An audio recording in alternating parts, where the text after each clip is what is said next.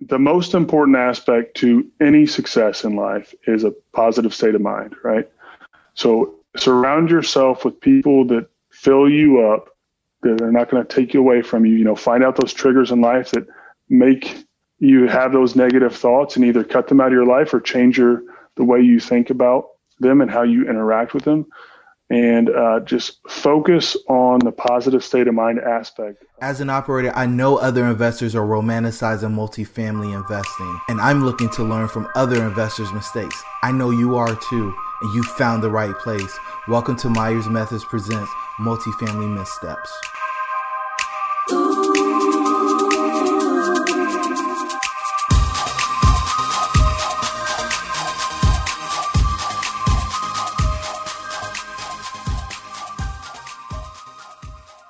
Hey everybody, and welcome to Myers Methods Presents Multifamily Missteps. I'm your host, Jerome, and I've got the pleasure of having Bo with me today. Bo, how are things down in Georgia, man?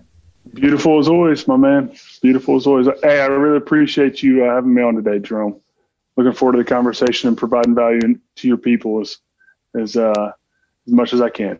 Well, I think they're our people. Bo started chiming in on LinkedIn, and I found out we got common values, so I had to bring him on the show after he started telling me a little bit about his story.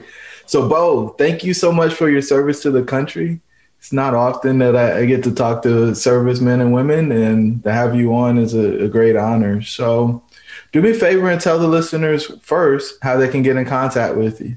Yeah, I think the best route would be my email would be bogebel@riversideinvestmentgroup.com. And then also, and that's spelled Goebel, so you're going to have to look it up. And then also just LinkedIn is where I'm constantly trying to provide some value and outreach. So look me up on LinkedIn and connect, and then reach out. Beautiful. And so let's talk a little bit about who you are, what you've done. Give the listeners a little bit about your background. No, I appreciate that, Jerome. So I was born and raised in Southern Indiana, an avid athlete throughout my upbringing. My father was a high school wrestling and football coach, and so I was big into sports. Played college football, and then joined the service in the Army. I have had a great time and such an honor to serve this country in the United States Army for the past 8 years.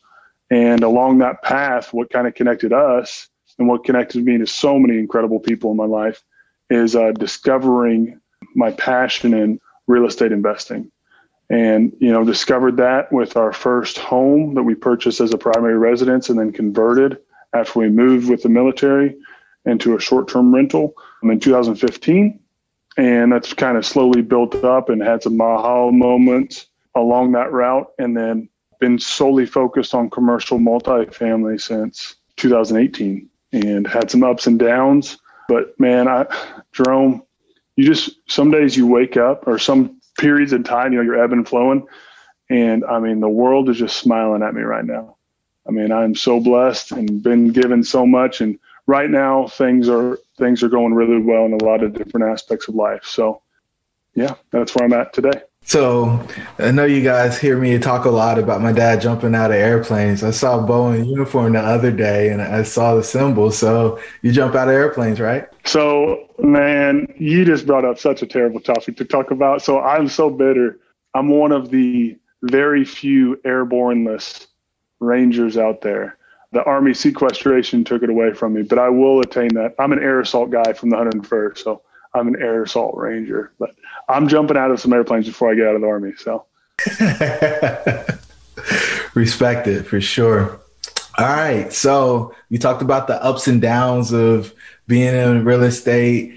I know you got a few different stories you were willing to share with the listeners today. Do you want to talk about some of the deals that didn't go through, or do you want to dive into onboarding? Where you want to go first? Yeah. I think I could provide value either way, or I'll try to, certainly strive to. So yeah, we can talk about some deals that didn't go through. Maybe that would impact some people out there trying to get started that are hitting some hiccups. Yeah. So I hear a lot of people say, oh man, like everybody is successful. Every time they put a deal under contract, it closes. There's never any real struggles in due diligence. And you don't really have to retrade because everybody tells the complete truth. And none of those things are actually true. And once you get into the space, you find out how common it actually is. So, I mean, I'd love to hear about your journey, because I know you've closed one, maybe two pretty sizable deals, but I'm sure they weren't the first two that you've looked at. So let's go into the journey of getting to the first deal. Yeah. So I guess taking a step back to where I was in my evolution of real estate investing, basically, I found the passion for real estate investing, didn't know exactly what avenue or what niche I was going to be a part of. And commercial multifamily is just by far, to me, the best wealth building vehicle available to anyone. That asset class is just so tremendous in so many different ways at this point in time. And maybe that shifts, in the future. And, we're definitely open to other opportunities in the future. But right now at this moment, that's where we're focused. And in 2018, man, I was just hungry. I was eager.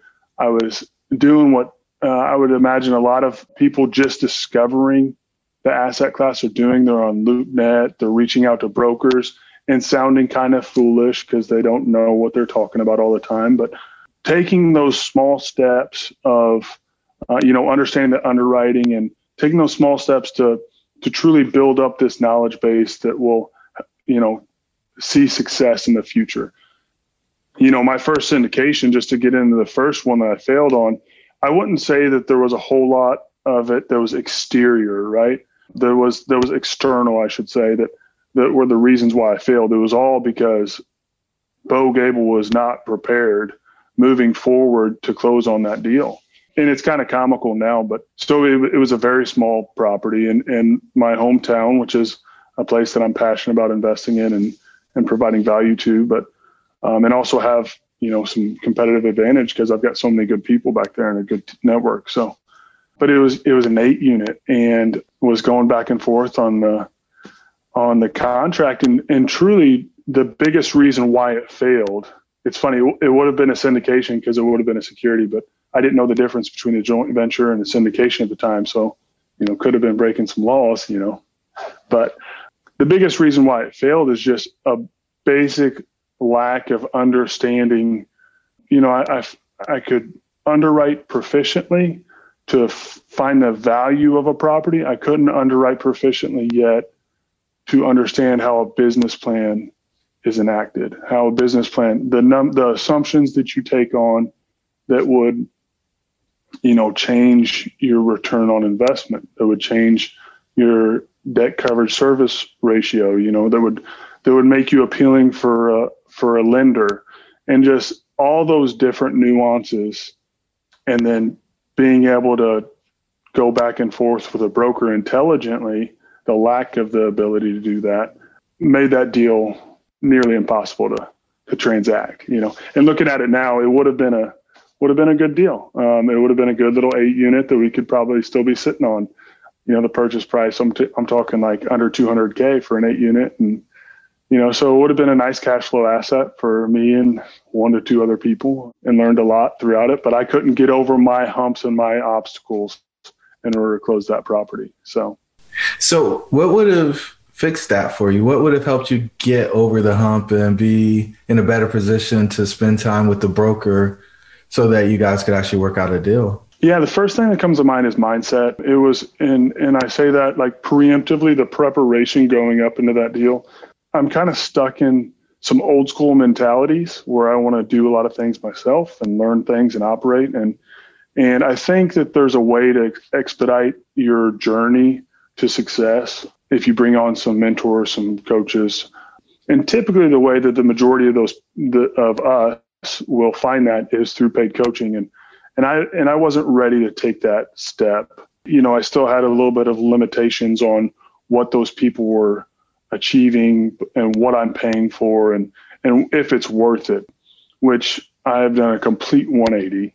I believe that any professional in any asset class in any profession has a coach or a mentor or some sort of someone that look over their shoulder and tell them. Tiger Woods has a coach, and he's not the best golfer anymore, but at one point he was the best golfer in the world, and yet he had a coach every day that watched him.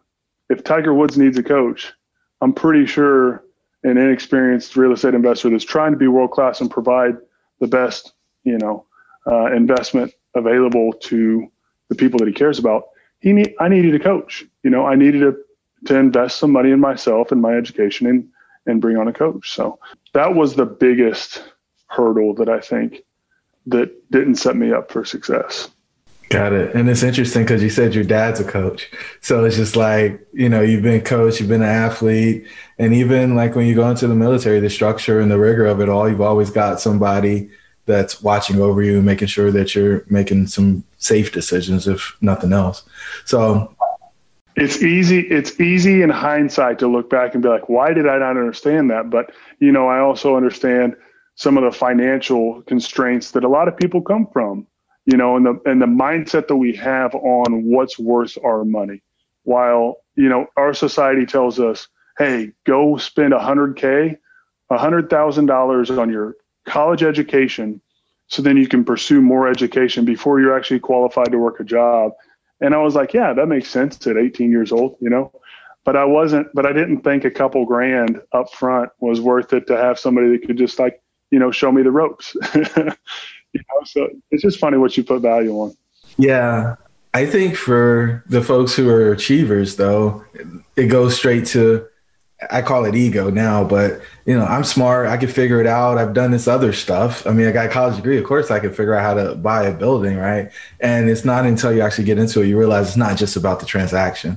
In fact, the transaction is probably the easiest part about all of it. It's really about how you operate it and putting together a solid business plan that you can execute where you actually have an opportunity to actually make money.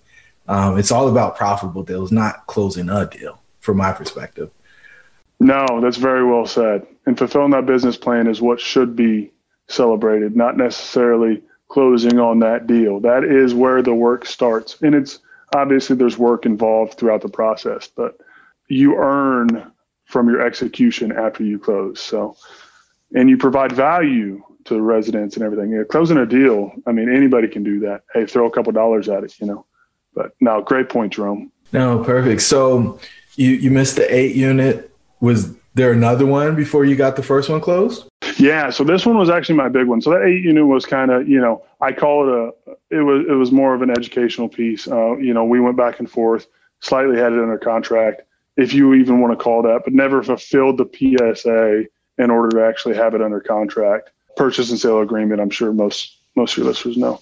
The second one, though, it was a hybrid, and it was really going to be my segue kind of into the syndication model. Not necessarily on the commercial multifamily side, because it was a 3-unit brand new build in downtown Nashville, but it was going to be a segue into the syndication model with some short-term rentals. And so I was basically going to raise the money and provide that business plan for the short-term rentals. And, I think syndication is often talked about only in commercial multifamily, but it can apply to any different, it's a tool that can apply to any different investment vehicle or even just everyday life, so that deal was definitely the first big failure. I mean, I was after that one fell through, I had invested so much time, so much effort, so much, and a lot of money, a lot of travel. Whenever that deal fell through, I think you touched on ego a little bit ago, and just my ego itself. I was embarrassed. I felt bad. I had reached out to people and exposed myself and made myself vulnerable. I said, hey, we're going to make this work, and stayed positive throughout and I mean, it's just hard to recover whenever you care so much. Right. And now looking back, I was definitely too emotionally involved with it. I, was doing the big dreams and everything. So I think I'm rambling a little bit and not really providing much value, but I will say that it definitely impacted that, definitely changed my trajectory in real estate investing in general.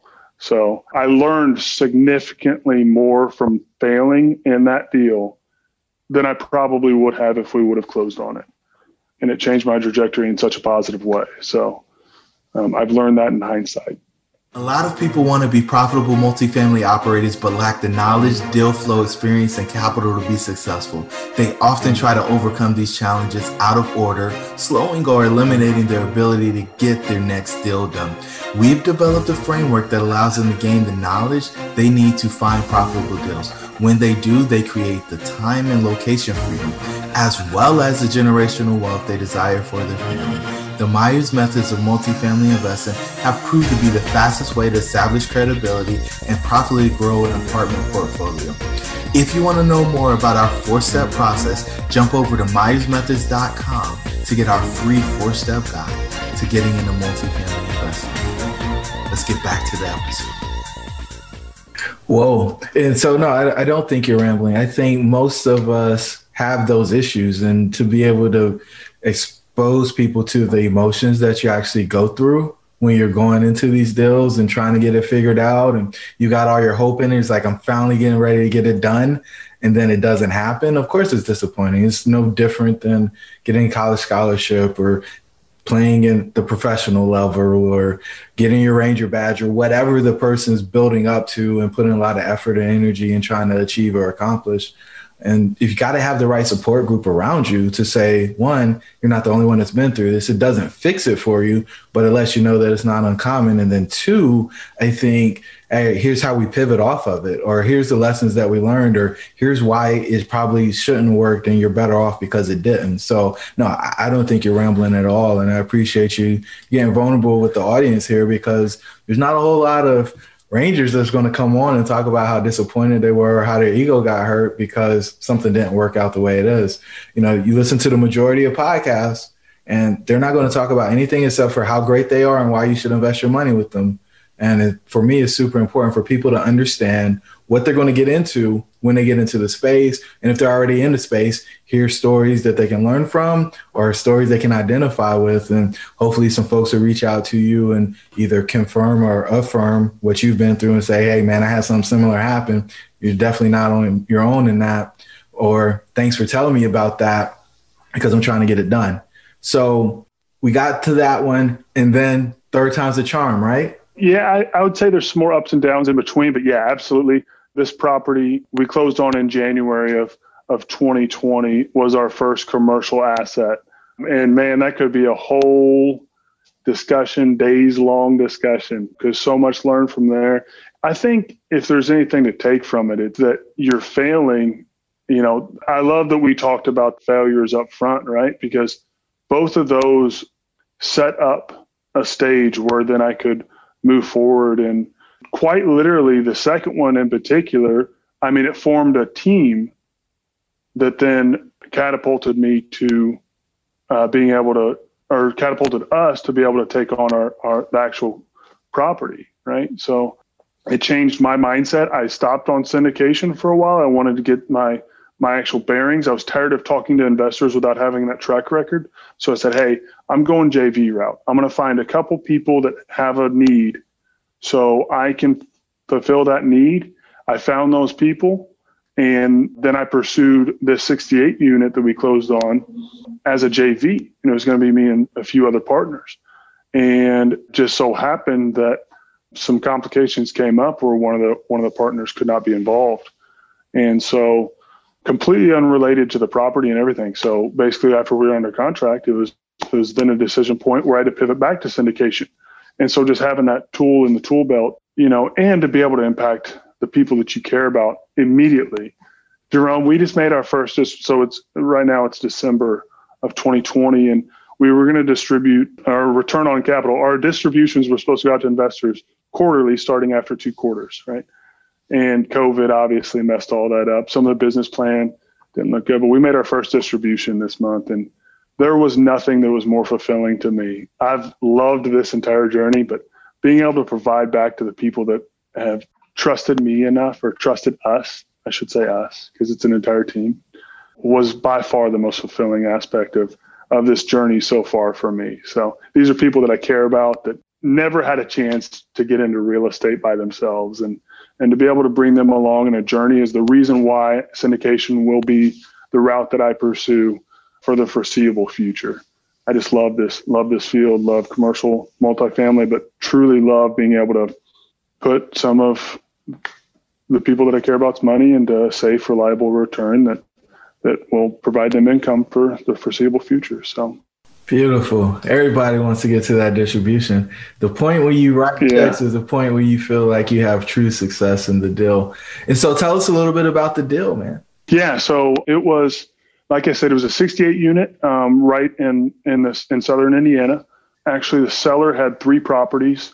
They were trying to sell as a portfolio for about a year, and honestly, it was not managed very well by the brokers prior to what I perceive as probably the best broker in the area, who I had a connection with just from a few other deals that we've had a discussion. So, Scott took on this property, the portfolio, and broke them up into individual assets, because to be honest with you, there were 3 completely different types of assets, even though they're all apartments, and sold them independently from each other. And I wasn't necessarily looking for something of that size because I was looking at the JV route.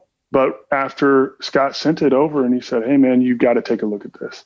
It is the cash cow of the apartments that I'm selling in this portfolio. It's just, it's in a tertiary market. So there's some things that keep other people away." And it just fell out of contract. So it was the first one to go under contract of the 3. And he's like, "Take a look at it. Let me know." And that's whenever just speed of implementation is very important, right? So he sent it back and I was like, "All right, give me 48 hours. I'll give you a rough estimate." And from there forward, it was a daily grind to get that thing done. Tons of ups and downs, but man, it is so I look a year ago, we were about to close about a year ago today, and completely different situation, So. For sure. So tell me a little bit about onboarding. Did everything go smooth, or how did it go? So there were some things out of our control that obviously happened last year or this past year that impacted us. But, onboarding that property, I was going to JV this deal and then became the lead sponsor or lead syndicator in the deal. So the buck stopped with me. I'm the decision maker. I didn't have somebody looking over my shoulder. There was conversation with my business partner, Scott, who's phenomenal asset manager and tremendous, just a very smart and savvy guy.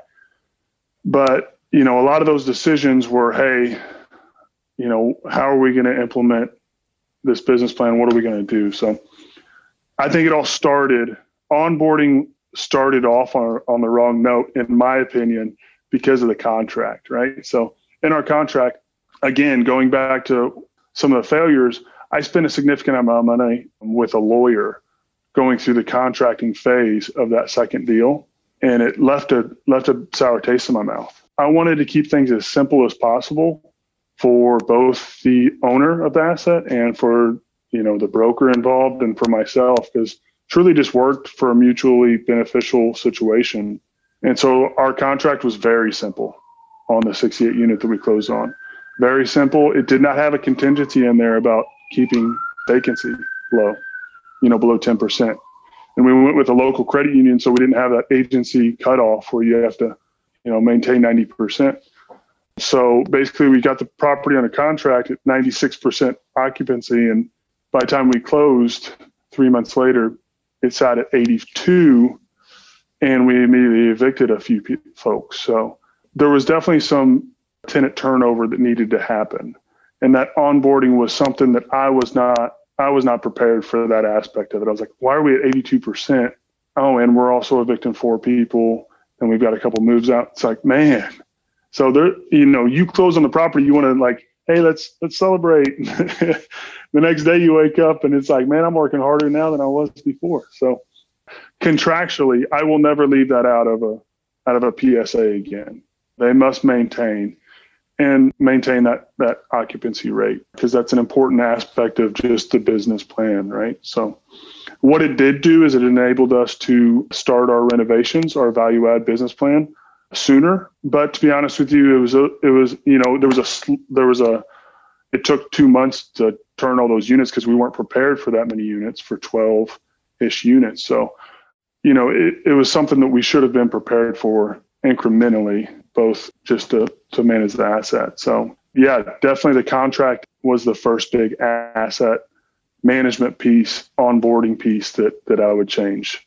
Beautiful, Bo. And you've already hit all the other points. You told us about the key process change that you'll make so that won't happen again. And you talked about how the issue was resolved. And I think it's kind of a double-edged sword.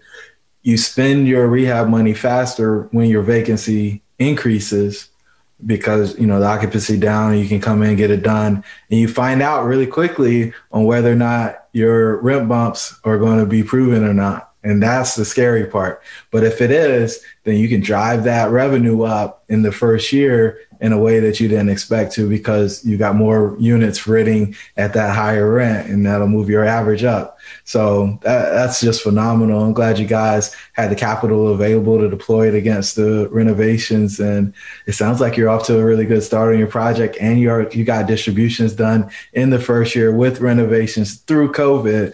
So it just sounds like it's going to be a phenomenal project for you guys. The final question that I always wrap these episodes up with is, what words of wisdom do you have for the listeners? It's a phenomenal question. The most important aspect to any success in life is a positive state of mind, right? So surround yourself with people that fill you up, that are not going to take you away from you. Find out those triggers in life that make you have those negative thoughts, and either cut them out of your life or change the way you think about them and how you interact with them. And just focus on the positive state of mind aspect of success. And by far, I read from it daily. By far, the most important book in my life is Napoleon Hill's Think and Grow Rich. And I read the self-confidence formula every single day, because that keeps me registered with what I'm trying to achieve in life. And so maintaining that positive state of mind is above and beyond, like that positive attitude towards everyone, that love and appreciation for everybody is going to be the mark of success. So beautiful, Bo. Beautiful, man. Thank you so much for being so generous with your time and sharing these lessons with the listeners. I know they're going to get a tremendous amount of value from it. And I look forward to bring you back on as you get deeper into the business plan and see if we can find out some more from you guys as you continue to invest in Indiana. Look forward to talking to you soon. You made it to this juncture, so you really love what we shared on this episode of Myers Methods Presents Multifamily Missteps. Do us a favor. Give us a 5-star rating. Give us a review. And share this with somebody who's interested in multifamily investing. Until the next time, the pack is with you.